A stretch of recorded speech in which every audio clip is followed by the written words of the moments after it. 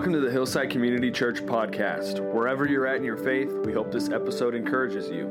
If you enjoy the listen, let your friends know, and we'll catch you next time.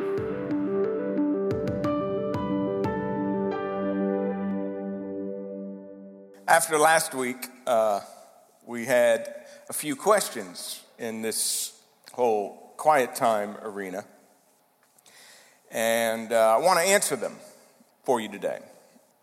Then I want to take it one step further.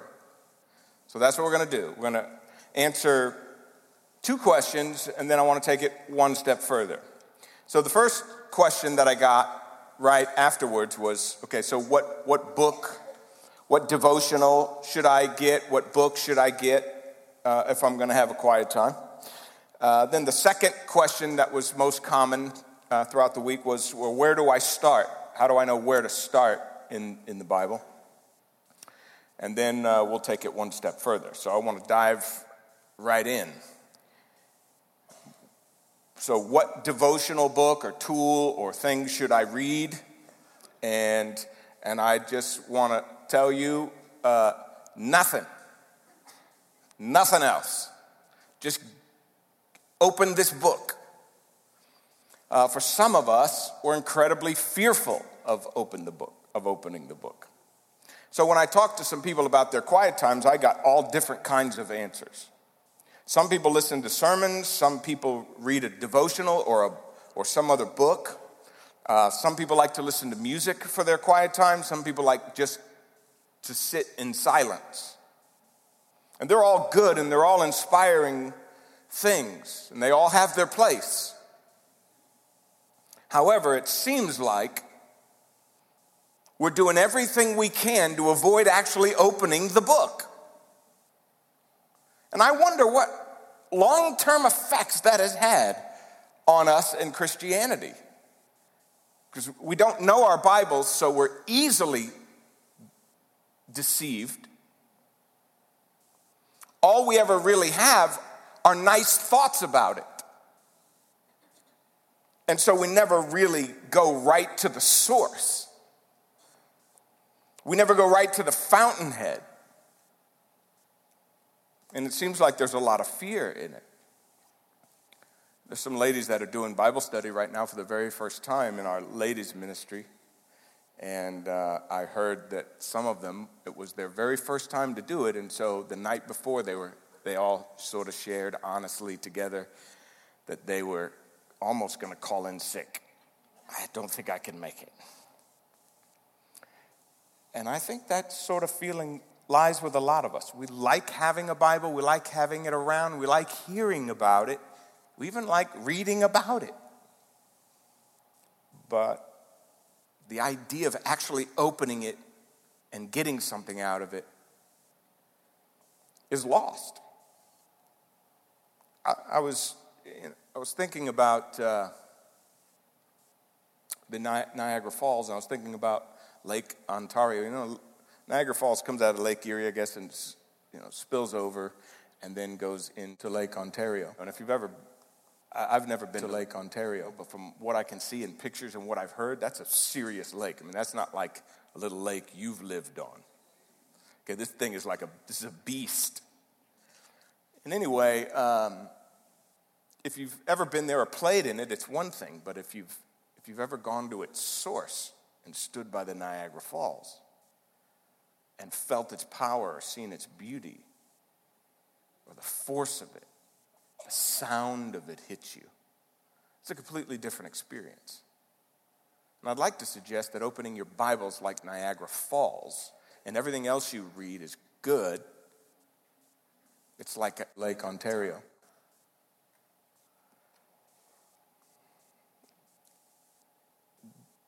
Do you remember when Job said, I've heard about you with my ears, but now my eyes see you? That's the difference. You can hear about it, you can read somebody else's thoughts about it, or you can go right to it. So, I understand that this book is a little intimidating. I understand that It's an ancient book. And so three things have sort of surfaced in my mind as to why maybe we'll do anything but read it.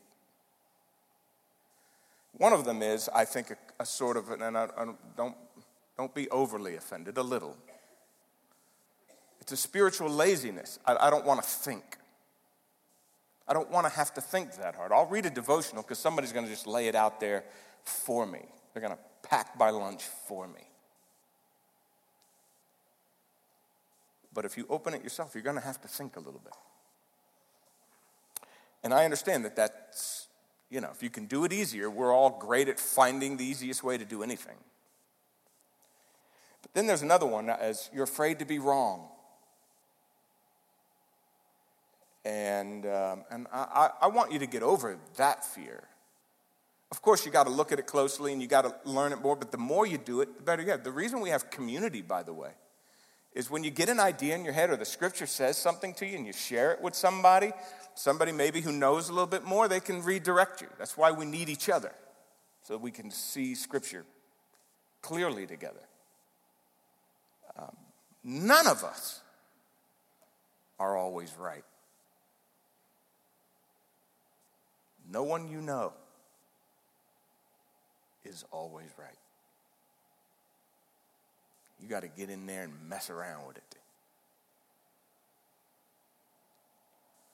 And the third thing I would say is some of us don't really want to change. You know what Niagara Falls will do to you. You can play in the Lake Ontario and have a good day and go home and say we had a great day today. But you go to Niagara Falls and that's just something that you just can't get over.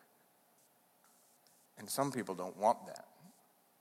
And spiritually speaking, we're kind of cautious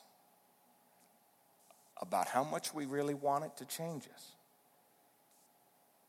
And I think that's a great challenge spiritually for you. Do you really, you probably wish you could change. You probably know you need to change some things. But do you really want to change them?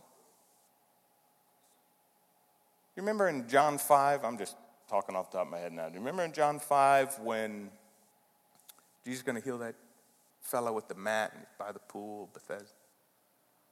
You remember the question to him? What do you want? Do you really want to be healed? For 38 years you've been in this condition. You have figured out how to live in this condition. You have become comfortable in this condition. If I give you legs, if I put some strength in those arms, we're not going to be laying around in this pool anymore.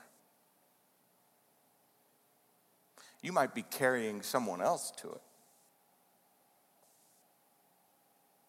But you won't be able to just lay here anymore. So what I want more than anything else in this series, because I believe there's nothing more profound, there's nothing more impacting to the church, the kingdom, and everything that God's doing in his work than when you have an experience with him that changes your heart in a way that no one else could do it. When that happens to you, things change. God's purposes advance. So I want you to learn to go directly to the source. I want you to fight through the fears and the difficulties. I want you to have a deep personal interaction with it yourself. And, I have this back up here because these aren't just things. I realize to each one of these, they're very costly. If you spend time with God in that quiet time, you're going to be impressed in a way. Something's going to happen to you. It's not going to stay the same. And one of those things that comes out of it is a kingdom purpose. And a kingdom purpose is going to change your life. You can't be the same, think the same, act the same anymore. Because now there's something driving you And you get this feeling, this experience like you're working with God when you do it, and I want that for you.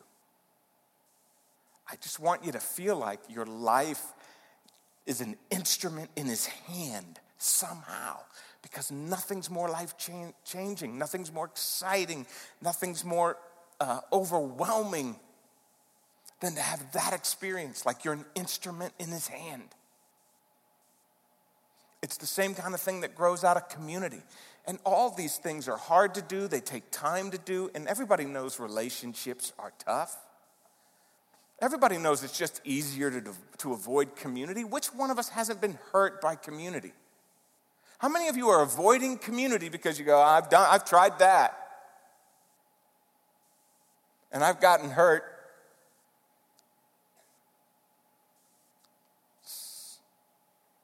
That's part of it. In fact, most of the biblical commands about community are what to do when you hurt, when your relationship needs repair. The repair process is part of your growth in community. All of them come out of that. And when it happens, it's a defining moment. And all of these take risks and cost you something. I get that. But it's what the spiritual life is about. I thought we would look at a psalm together real quick that describes Psalm 119. You've heard it's the longest chapter in the Bible, and every paragraph sort of peels back the wonder of Scripture. And real quick, before we get to the other two things that I want to do today, I want you to look at how David describes the word, and I want you to see what he experiences, what he gets out of just one of the paragraphs, out of the many. And look what he says, and look how he describes it, and see if you can resonate with it. See if anything grabs you. He says, "Oh, how I love your law." I love it. It's what I meditate on all day long. This is what consumes my thoughts, dictates my reality. I love it. And then he says, "Your commandment makes me wiser than my enemies." I've been reflecting on that. What does that mean? Here's the thought that I had. Is that when I know God's word, I have options on how to handle issues with my enemies that my enemies don't have. He gives me biblical, good, solid, righteous actions to handle my enemies that my enemies don't have at their disposal. Does that make sense? Like love and forgiveness and acceptance. Those are all in my arsenal that are not in my enemy's arsenal.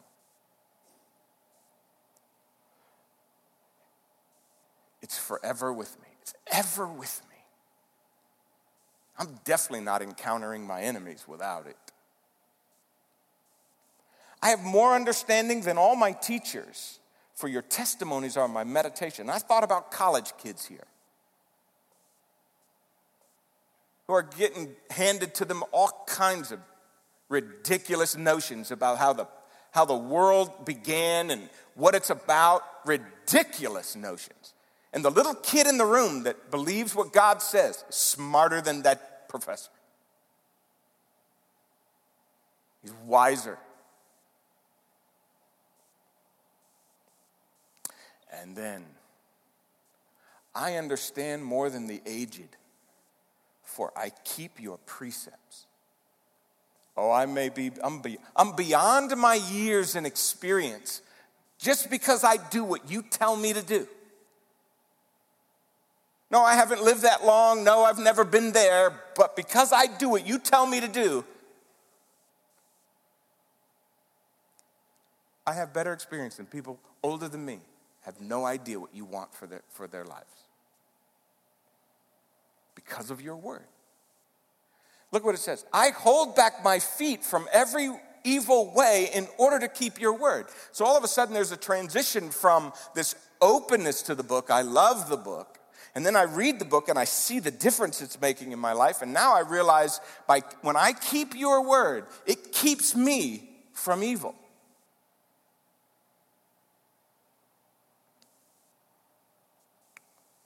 Do not turn aside from your rules, for you have taught me. And I loved the personal nature.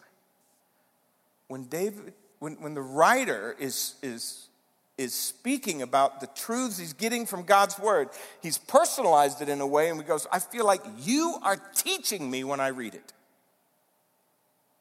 And that's why he takes something like rules and makes it personal. So that when I'm living my life, they don't feel like rules I'm following. It feels like I'm living out of a relationship. I don't read it like it's a rule book.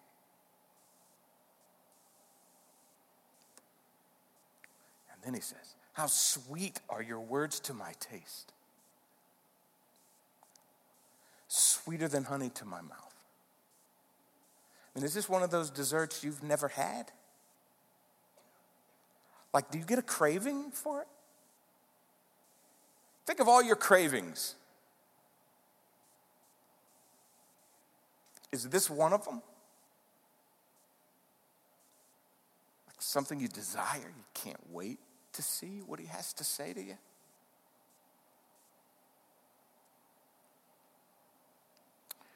Because I get understanding.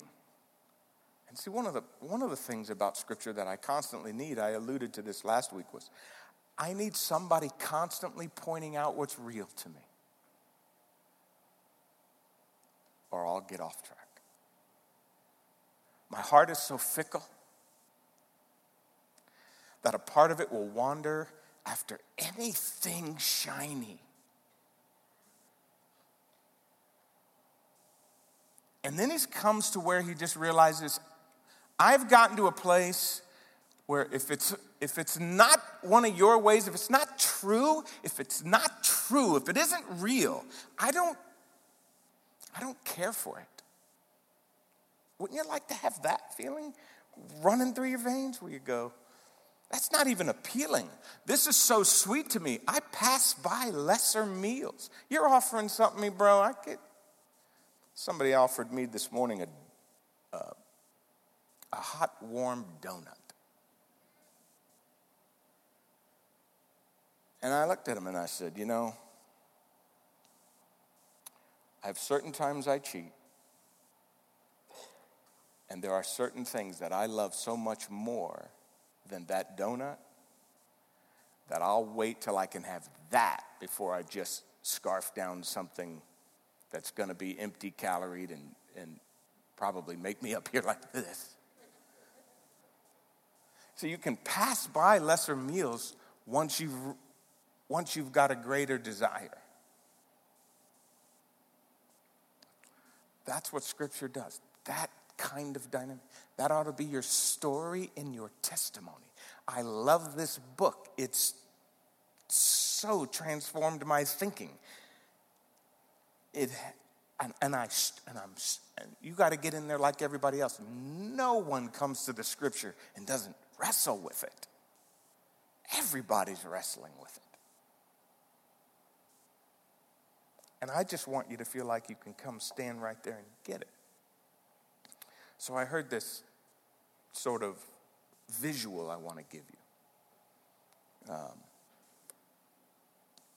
I want you to think about, remember a seal. Remember the hot wax seals they used to seal letters because they didn't have little glue or whatever that was. And she had this is an image I heard a preacher refer to a book that I've now ordered, but here's sort of the image of this spiritual experience I'm sort of describing for you. You've got wax, and then you have fire, and then you have the seal itself.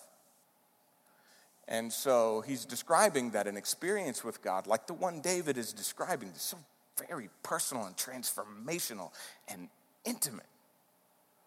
And he says that that your heart is the wax,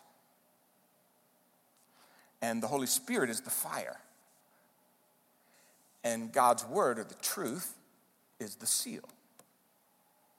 And so what happens is your heart, I think, a great way to define what David is saying is what's happening to David is that David's heart is melting at the spiritual truth and reality he's getting. It's literally melting.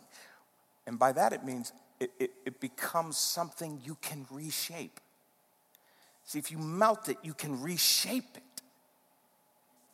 And so the Holy Spirit is the fire. When the wax gets close to that Holy Spirit, it melts this heart so that no matter what this heart thought, believed, loved, needed, it becomes moldable. And then the truth of God's word then can put its seal on it and sort of change it, literally transform it. And so when you break that down, you get this picture that was described, that if you don't have the heat, and you try to bring the truth to a heart that isn't moldable, to wax that isn't,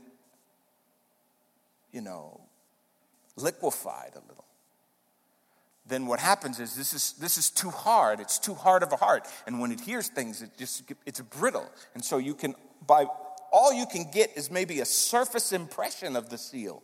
It doesn't sink deep and reshape the wax. It just gives a surface impression. It doesn't really change it. And if you press too hard, what happens to the wax? If you press too hard on the wax when it's in the solid form, what happens to it? It breaks, it cracks. But if you got a heart that's heated up by the Spirit and moldable, then that truth can come and make a lasting impression on it, change the shape of it.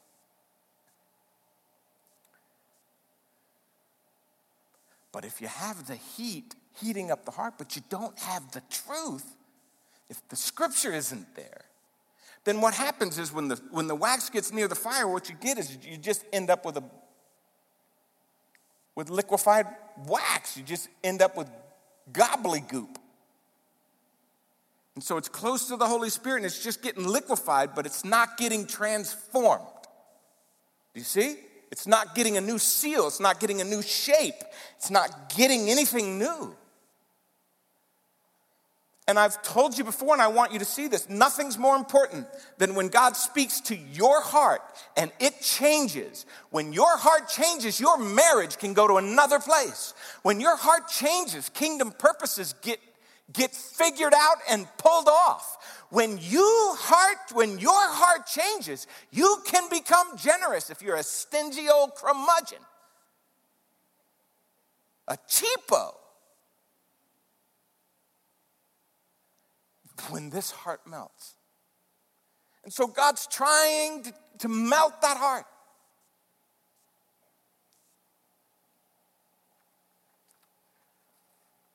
So real quickly, you say, where do you start? There are tons of ways to read the Bible.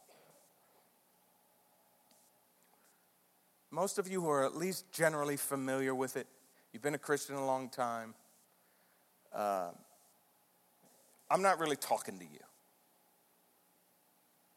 You can Google it. We Google everything. I bet you've Googled toenail fungus. Google a Bible approach. You can find it. But for those of you who've never, you're like, I don't know anything about that book, scared to death. I don't even know where to open it. Then I would tell you to start in the Gospel of John.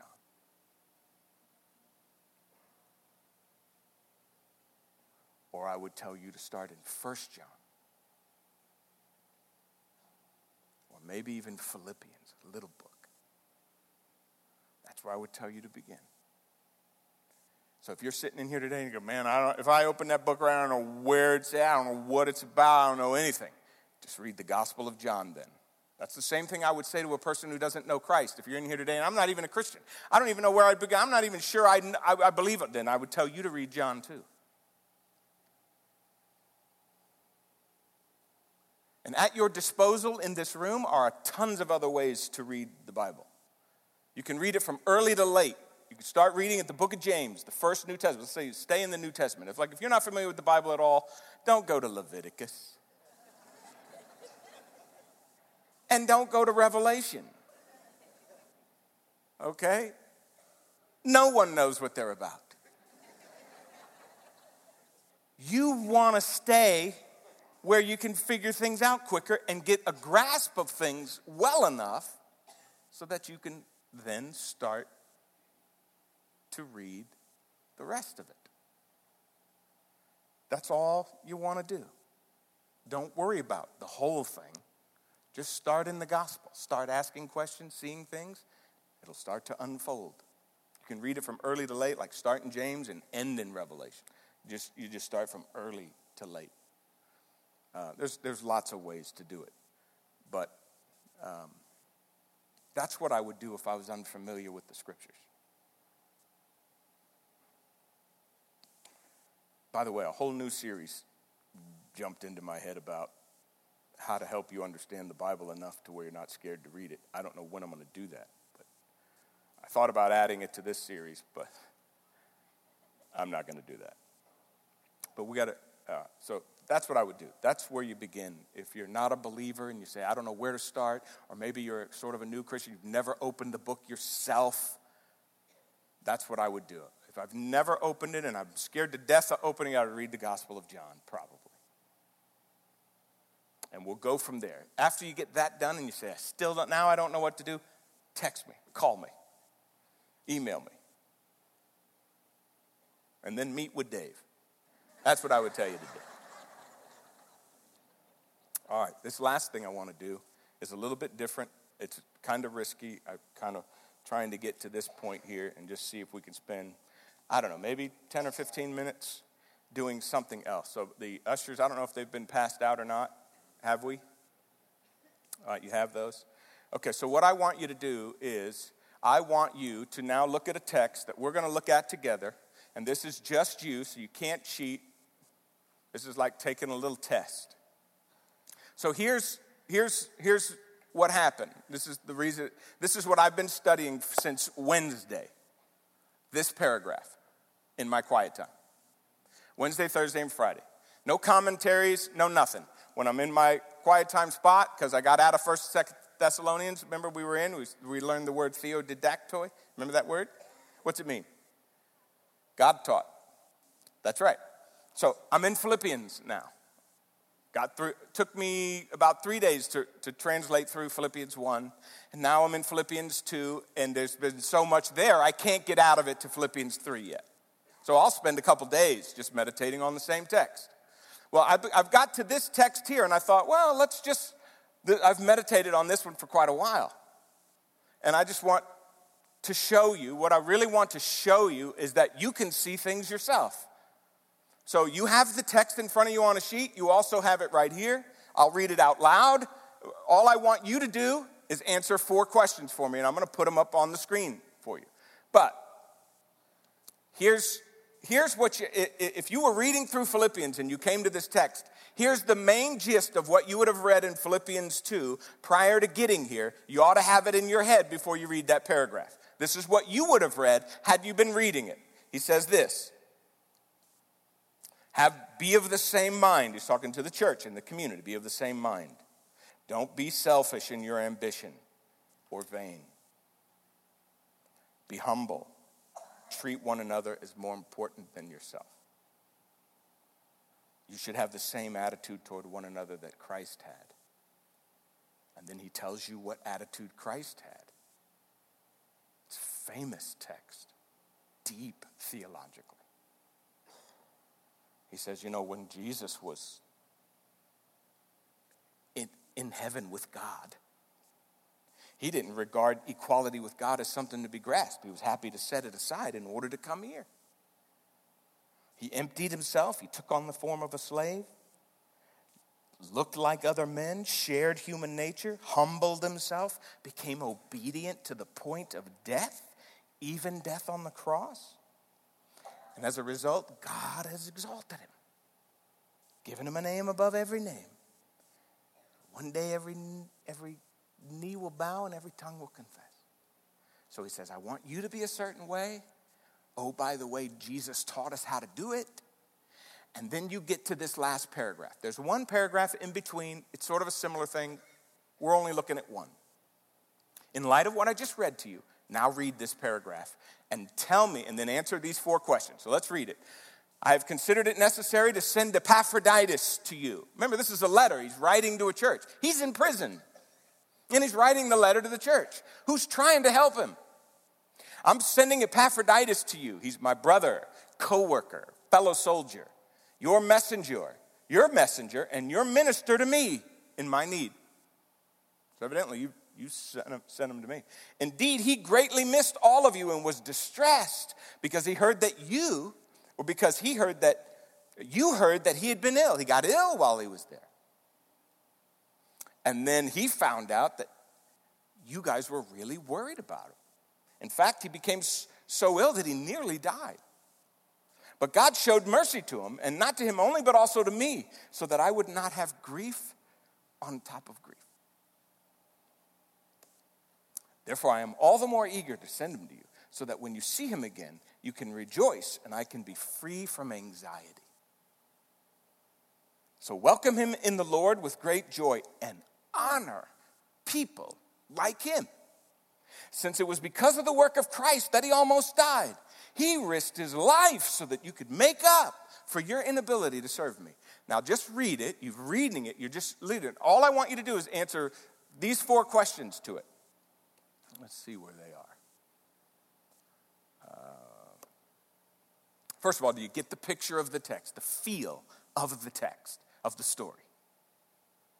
In light of what you've already heard, and then read, do you get the picture of it? And then here's the first thing that happens to me when I'm reading the text. Is there anything that sticks out to me? What grabs me this morning? Now, I could read this thing next year and something else will grab me. I'm just asking you. No one's going to tell you, and no one can tell you the answer to this question. Only you can do that. Isn't that true? So I don't care if you know the Bible, like the Bible, believe the Bible. I'm asking you what sticks out to you. It could be one word, it could be a line, it could be something you see, but it's in the text. Then the third thing, what does that one thing say to me? And then is there anything I should do as a result of it? Now, I know many of you are sitting there and you're not even going to do this exercise. I get it. I'm telling you, I want you to do it. I want you to grab that piece of paper. I want you to do it. And then now I'm looking for somebody. This is where it's going to get this is the step further. So here's what I want to know. I want the person, first of all, you got to be honest about 2 things. I need at least 1 or 2 people who are willing to say, I really don't know much about this Bible, scared to death to open it. However, I'm not shy and you won't embarrass me. Which one are you? I need a person who's like that right there. I know nothing about this book, but I'm not shy. You can talk to me. Who would it be? Who's a person like that in the room? I got a gal right there. You know nothing about the Bible? That's too much. Well, that's too much. Anybody else? You don't know anything about it. You're scared to death of it, but you're not shy. Who would that be? Come on. Everybody's pointing at people. Jimmy Bell, come here, Bubba. I know you're not shy.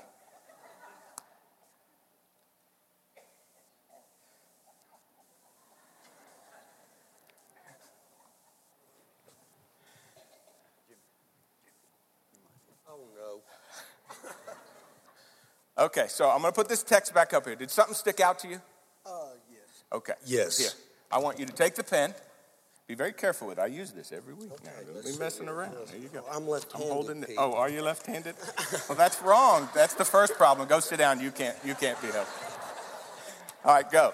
All right, so where did you see it, and what is it? The first thing that stood out to me was, hold on. Do I need to go to the next paragraph? No. Well, yes, this right here stuck out. And then, yes, go to the next paragraph. All right, let me grab this.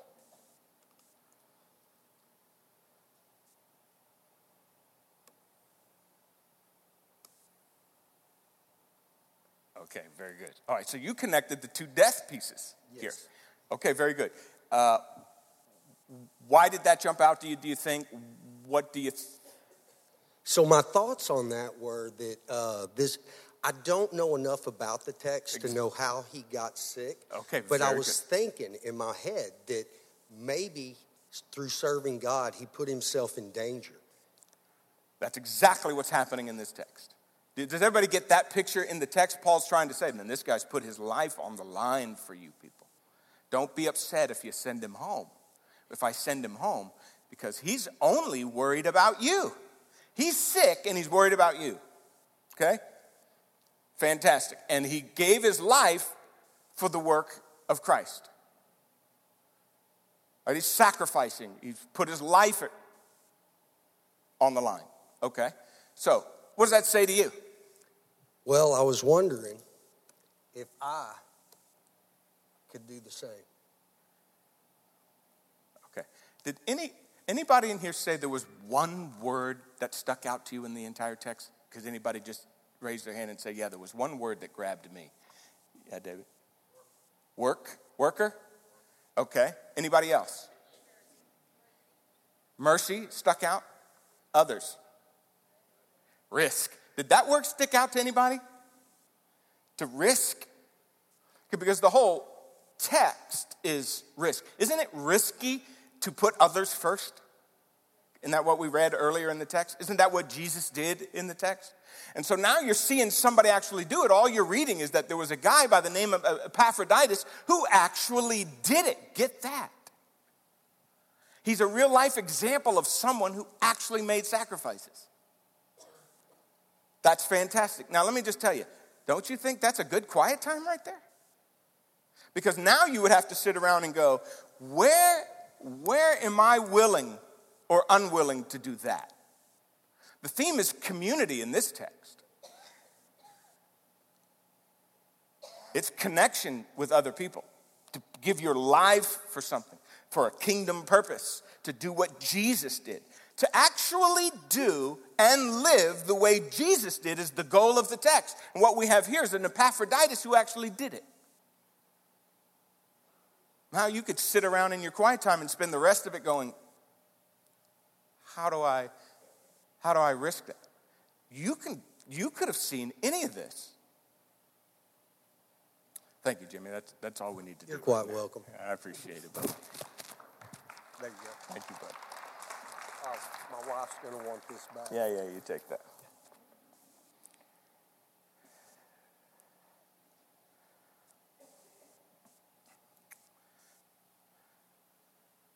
Every single person that's close to me has hurt me. And I have hurt every single person that's close to me. And there is no getting around it. If you're sitting in your quiet time and you come to Jesus and you say, Lord, I hear you saying to me that I ought to give my life for other people. Even if it hurts me.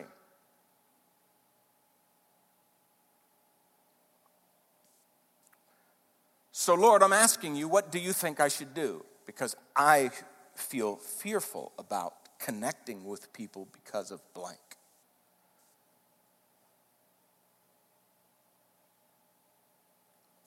What do you think Jesus is probably going to say back to you in that quiet time? Oh, well, geez, if they hurt you, run. Run, Big Daddy. You're sitting there in this quiet time. What do you think Jesus is going to say to you? Oh, did it hurt? Oh, we can't have pain. No pain for you. Didn't we just read earlier in Philippians 2, he gave up everything for you?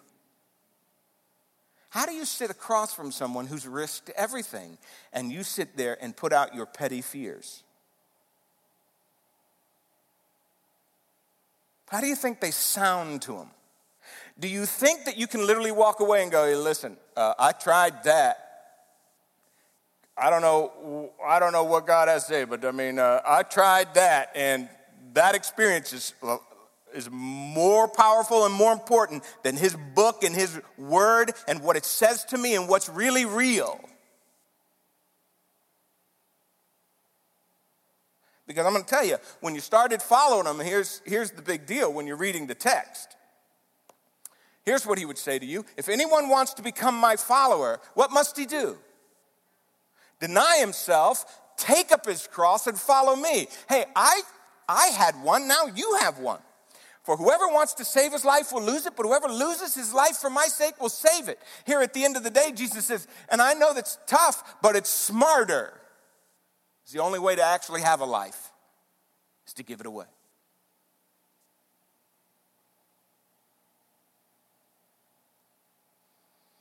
That's a quiet time. That's a quiet time right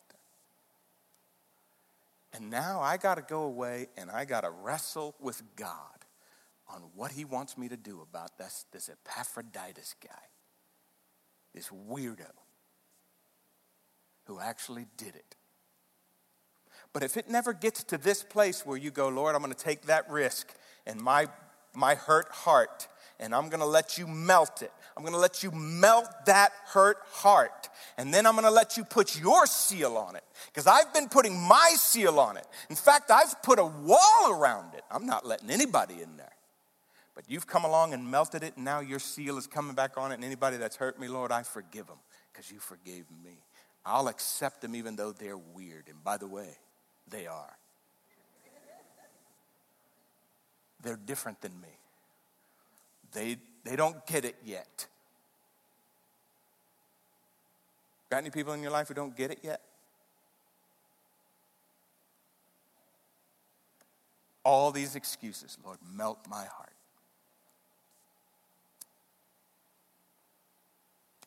And if your heart isn't melting, then your life's definitely not changing. And I'm here to ask you, what kind of relationship with God do you have if your heart is like unmelted wax and he can never get through to you about certain things? I want to be in this book so I see what he wants me to be.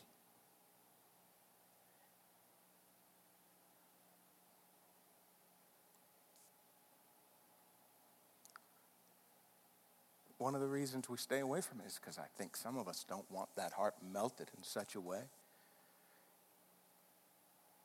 that it changes us.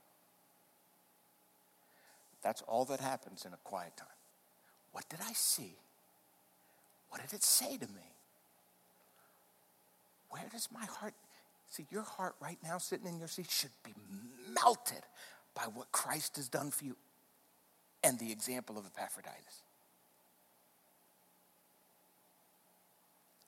No matter how bad the experience, no matter how bad the pain, no matter how, just melt it and letting him do what he wants with it. Because if you got all these lines in your life that you're not willing to go past. Okay, so do you see it? That's what I'm talking about. You ought to get that by yourself. You can get that alone. You don't need anybody to tell you that. You didn't need to hear a sermon on it.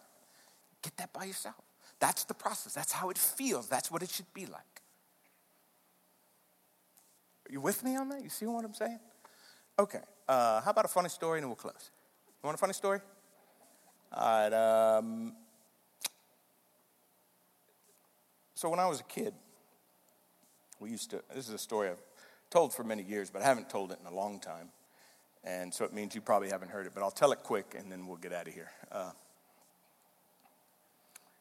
Well, maybe I won't. Do we have enough? Are we good?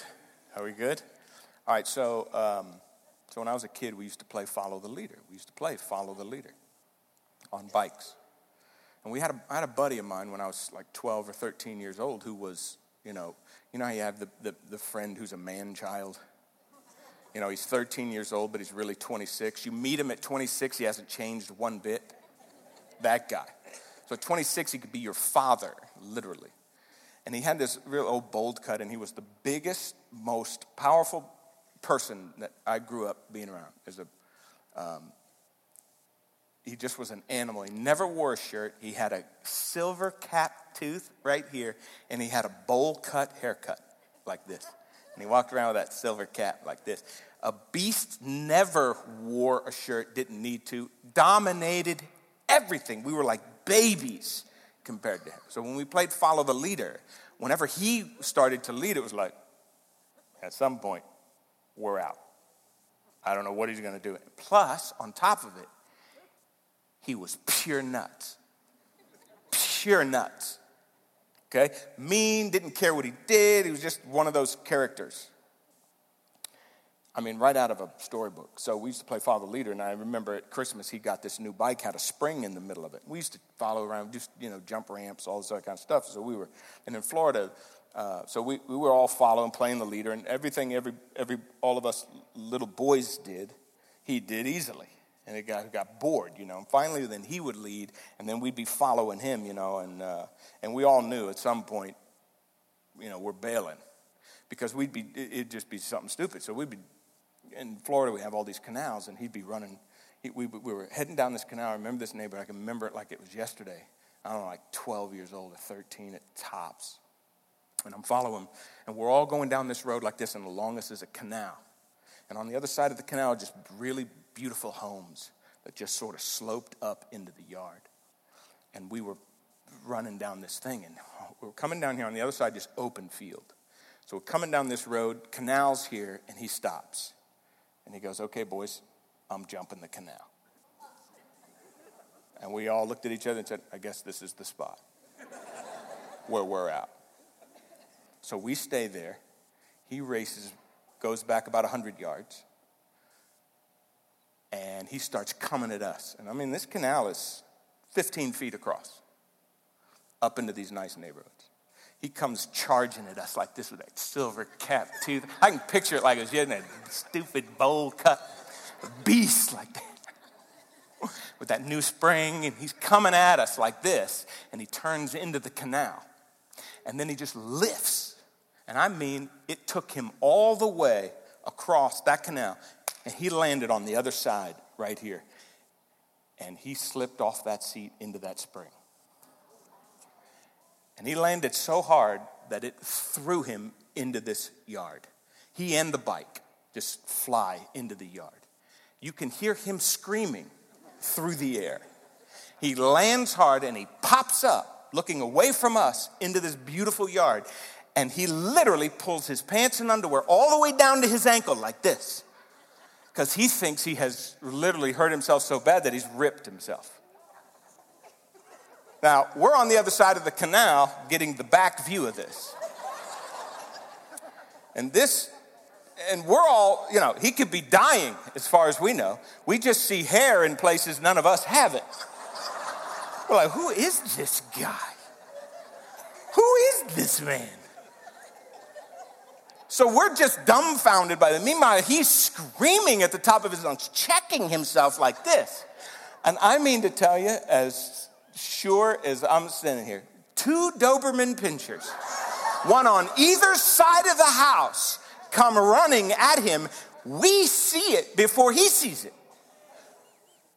You ever not be able to get it out? You just can't get it out. We're James, dogs. And literally